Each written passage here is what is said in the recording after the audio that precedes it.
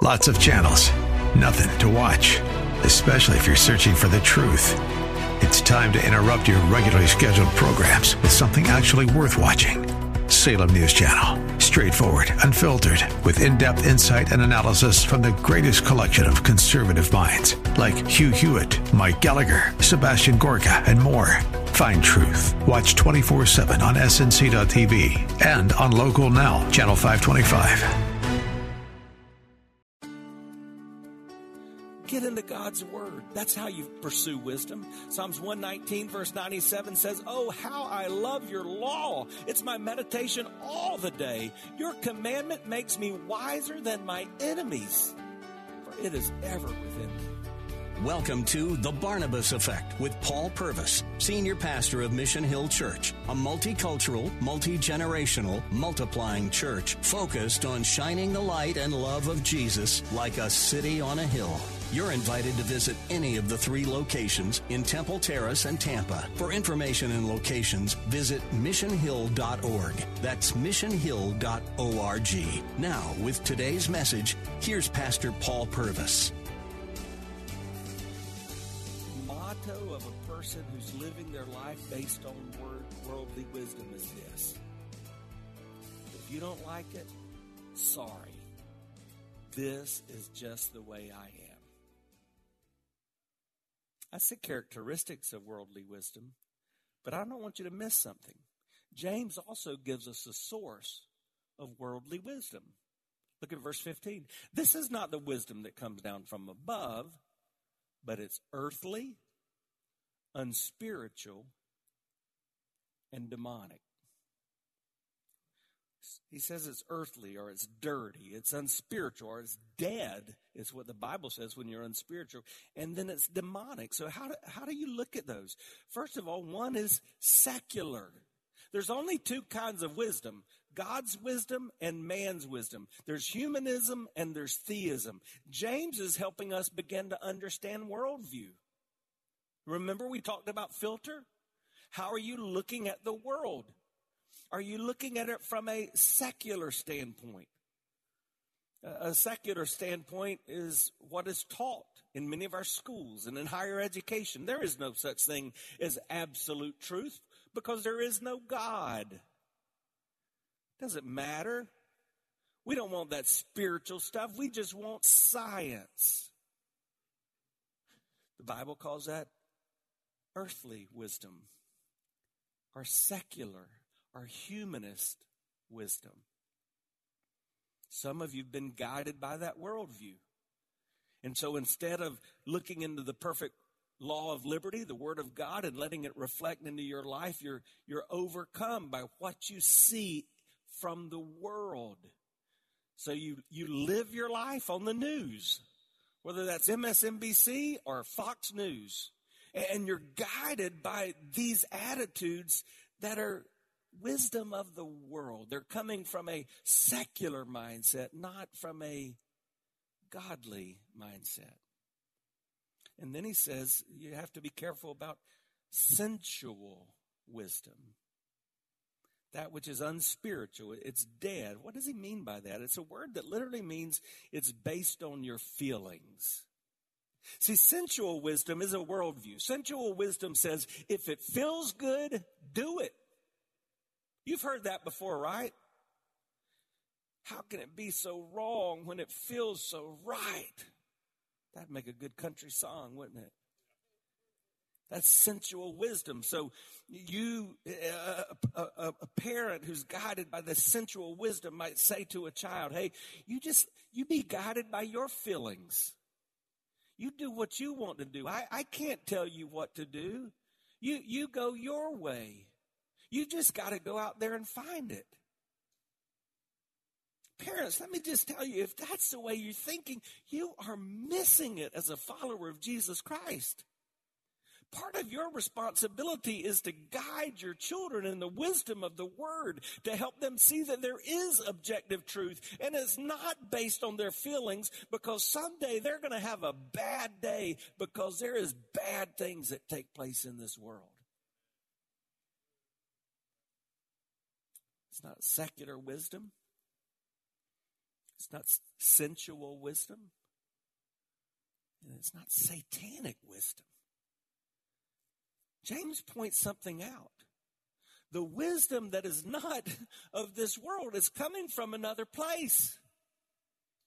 Its origin is in hell. And it smells of smoke. It's from the pit. We talked about this last week with the tongue. You've really got to understand that the Bible doesn't make it easy to live the Christ life. In fact, it says, look, in this world, it's going to be hard for you. You've got this truth to hold on to. Your Savior, Jesus, He's overcome the world. But in this world, it's going to be hard because you've got to show that you are different.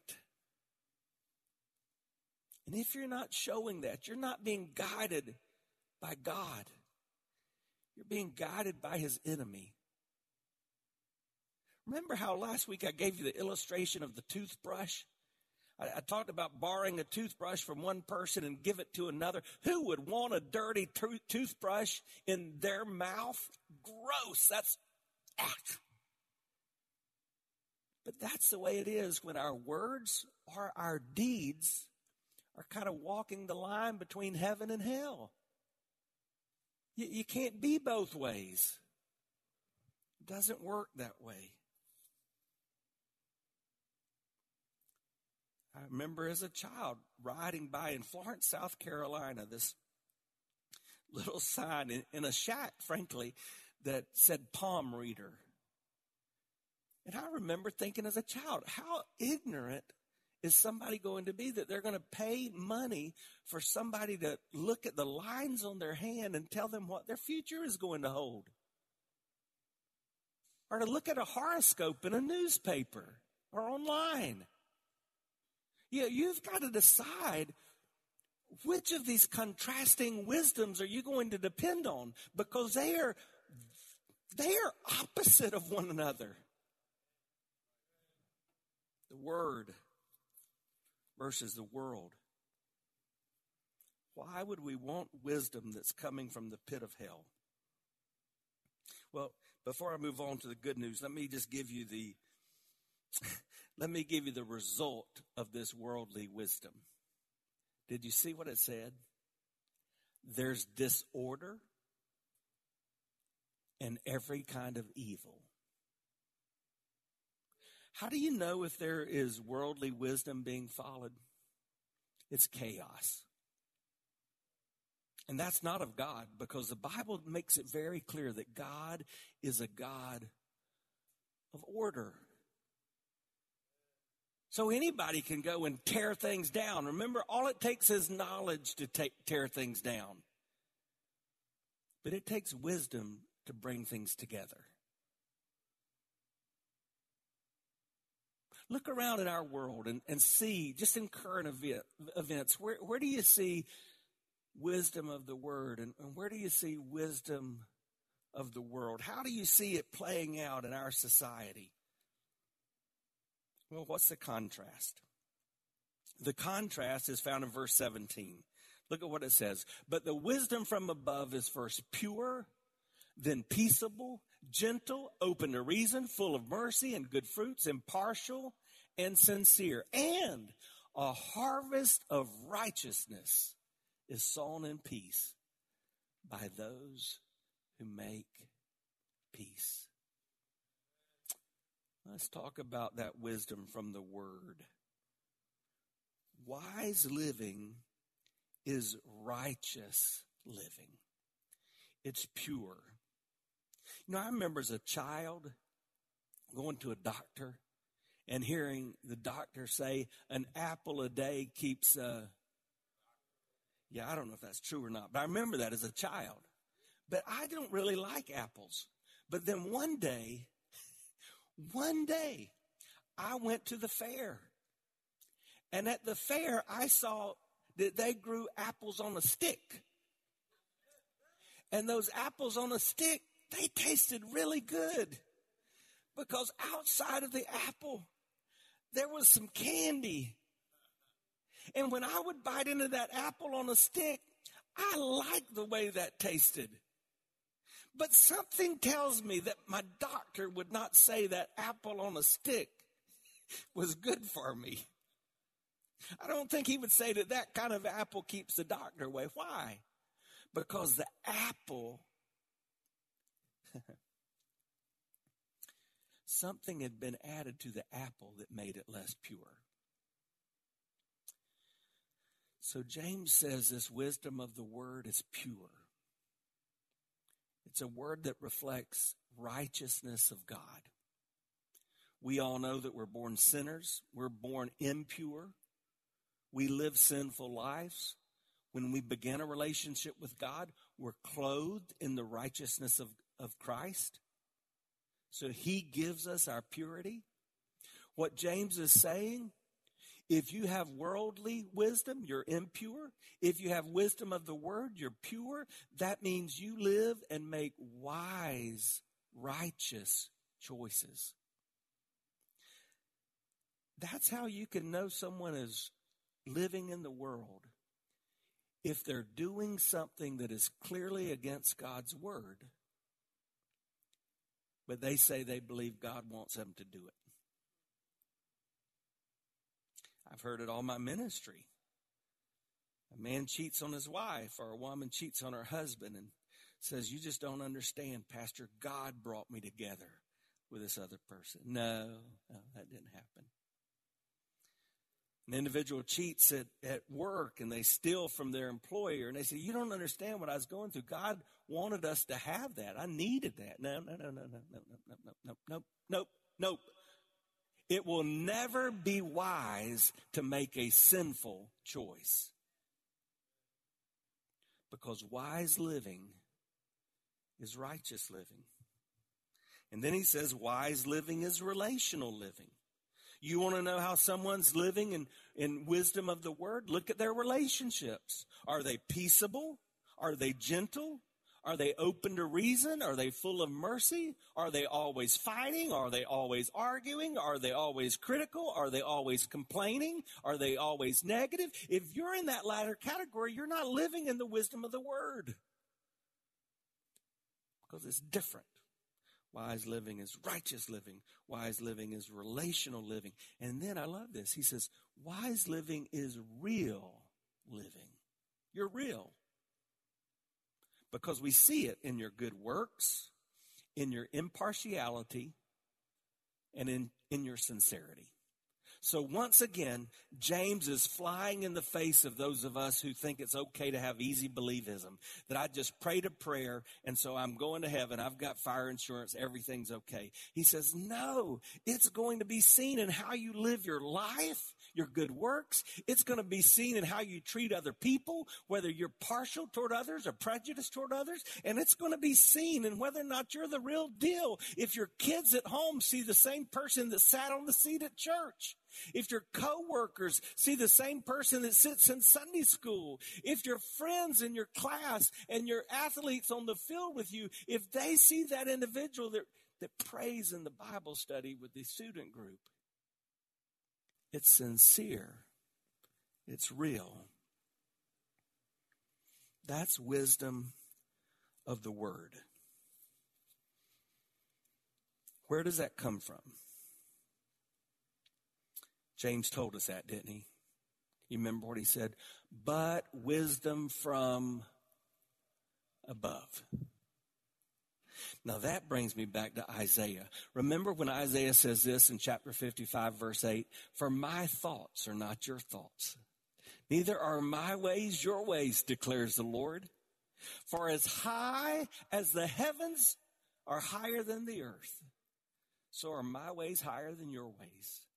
And my thoughts higher than your thoughts.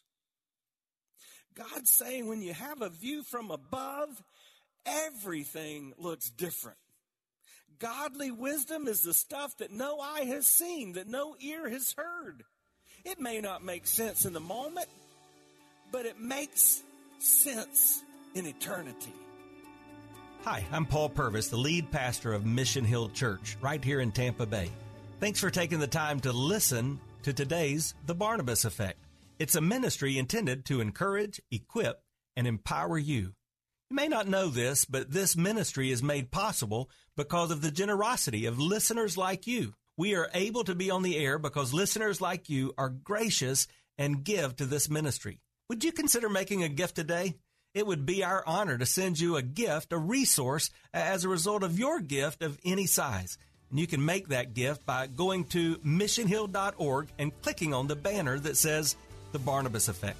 That will direct you to a simple way that you can give right there online. Thanks again for listening to The Barnabas Effect today. And now we continue with our message. So you've got some examples of that in Scripture. So a bush catches fire in the wilderness. And God tells Moses to talk to the bush. He does it. Wise or unwise? Joshua is going to take the children of Israel into the promised land. He's got the army ready. They've got all of their weapons in gear. And God says, no, I've got another plan. I want you just to march around the city and blow your trumpets and say, na, na, na, boo, boo. And the walls are going to fall down. And Joshua did it. Wise or unwise? Gideon had an army. It was a massive army. It was a powerful army. It could do what an army needs to do. But God said to Gideon, your army's too big.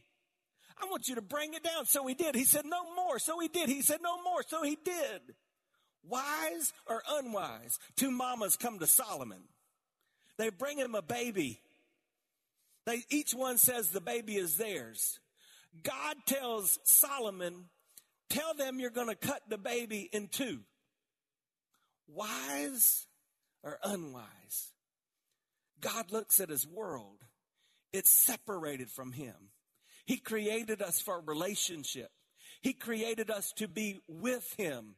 He desperately desires to commune with us. But there's no way, because we're always going to blow it. So God so loved the world that he sent his son, 100% God, 100% man.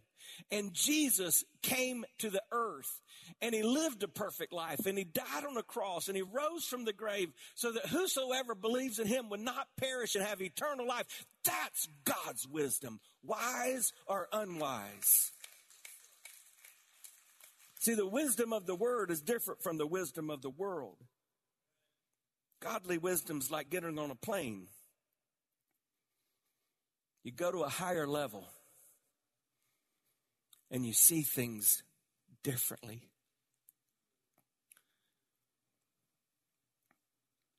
And church, my heart breaks because in this divided and polarized age, we desperately need Christ followers who are willing to go to a higher level and see things differently. The church must be guided by wisdom from the Word. Because man's wisdom will always be sinful and finite. But God's wisdom is always sinless and infinite. But you get to choose. Every Christ follower is challenged to live wisely. Scripture contrasts the wisdom of the world with the wisdom of the Word. But every individual must choose the wisdom lifestyle. What do you choose today? You need wisdom? Remember, wisdom is the key that opens the door to God's greater blessings in your life. Do you need wisdom? Who to marry? What to study? What career to pursue? How to get from point A to point B? It doesn't come automatically. Even with age, you hear people say, he's a wise old man. That may be true. There's a lot of people with age that gain wisdom. I've seen a lot of dumb old people too. Doesn't come automatically. How do you get it? 1 Corinthians 1:30 says that because of him, you are in Christ Jesus, who became to us wisdom from God, righteousness and sanctification and redemption. That's why it goes on to say, so that, as it is written, let the one who boast in the Lord. How do you get it? You surrender your life to Christ. It's just like the control of the tongue. You can't have a controlled tongue until you've had a changed heart. And you can't live a wise life until you've let the source of wisdom come in and take control. Maybe you're here and you've been a church goer, you've been a religious person, or maybe you've just walked in curious. Maybe you're watching or listening and you're uncertain about all this spiritual stuff. But while hearing this message, you've understood that there is a God who is all wise. And you've realized you need a relationship with him. The Bible says that God did what in man's eyes would have been unwise. He left heaven and came to earth so that you and I could have that relationship. All you've got to do is yield control of your life to him. You've got to turn from your direction, the way you're going, and say, I'm going to follow you and live this Christ life. The moment you do that, things change for you now and forever. But before I pray with you, I want to give you an opportunity. Many of you who are here, you're Christ followers. If you died today, you'd go to heaven. But you're living unwise. You've got too much of yourself in the world, not enough of yourself in the Word. What do you need to do? Make these decisions today. Decide to prize or value wisdom. Decide to put wisdom at a place of priority in your life. Wake up every day and say, oh God, I want to be wise. Look at your life. Look at your conduct and ask whether or not you're making wise choices. Number 2, determined to pursue wisdom. Do whatever it takes. A lot of you have done that with knowledge. You've done it with skill. You've tried to be the best at what you do, or you've tried to learn the most about what you're learning. Do that with wisdom.